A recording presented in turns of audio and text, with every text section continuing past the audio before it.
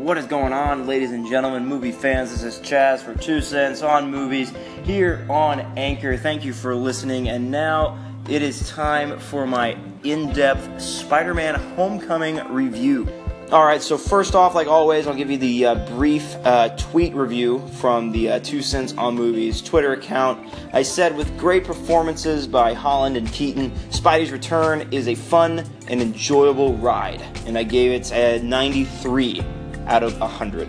And honestly, I was really struggling to come up with a summative statement about this film, because it really is just described in 2 words. It's fun and it's enjoyable.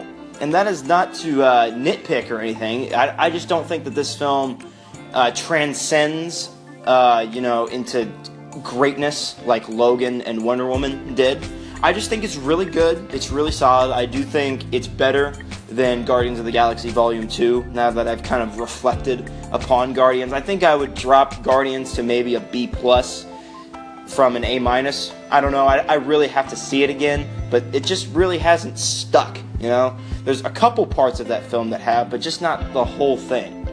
Alright, so let's dive into what we are here for, and that is Spider-Man Homecoming. And let's go into the cast. First off, Tom Holland is just great as Spider-Man. He's great. He's quippy, he's fun, he's relatable, and he really is an incredible incarnation of this character.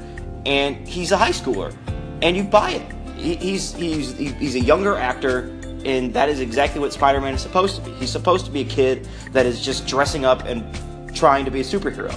That's exactly what Spider-Man is, and Tom Holland just plays it perfectly, and he does a fantastic job. Time will tell if he rivals either Andrew Garfield or Tobey Maguire, who I think were both good Spider-Men in their respective films. Obviously, Andrew Garfield's films were not as good, but I think he was a good Spider-Man.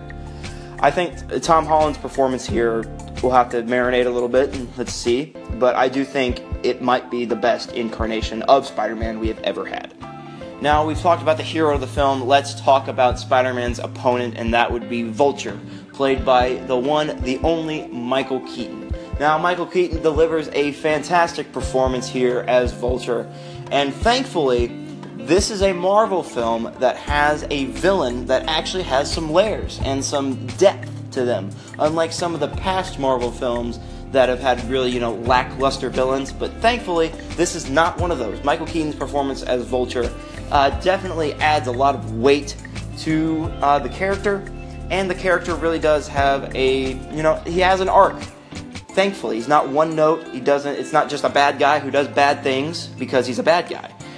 He actually has an arc, and the character goes through some changes and does things for a reason, and you buy into those reasons. And I do think Michael Keaton's performance does a lot to add to that.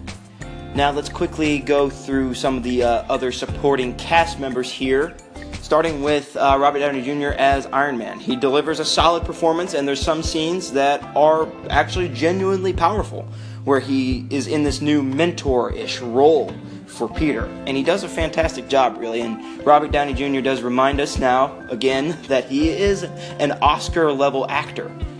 But again, this is not Iron Man's movie, this is a Spider-Man movie.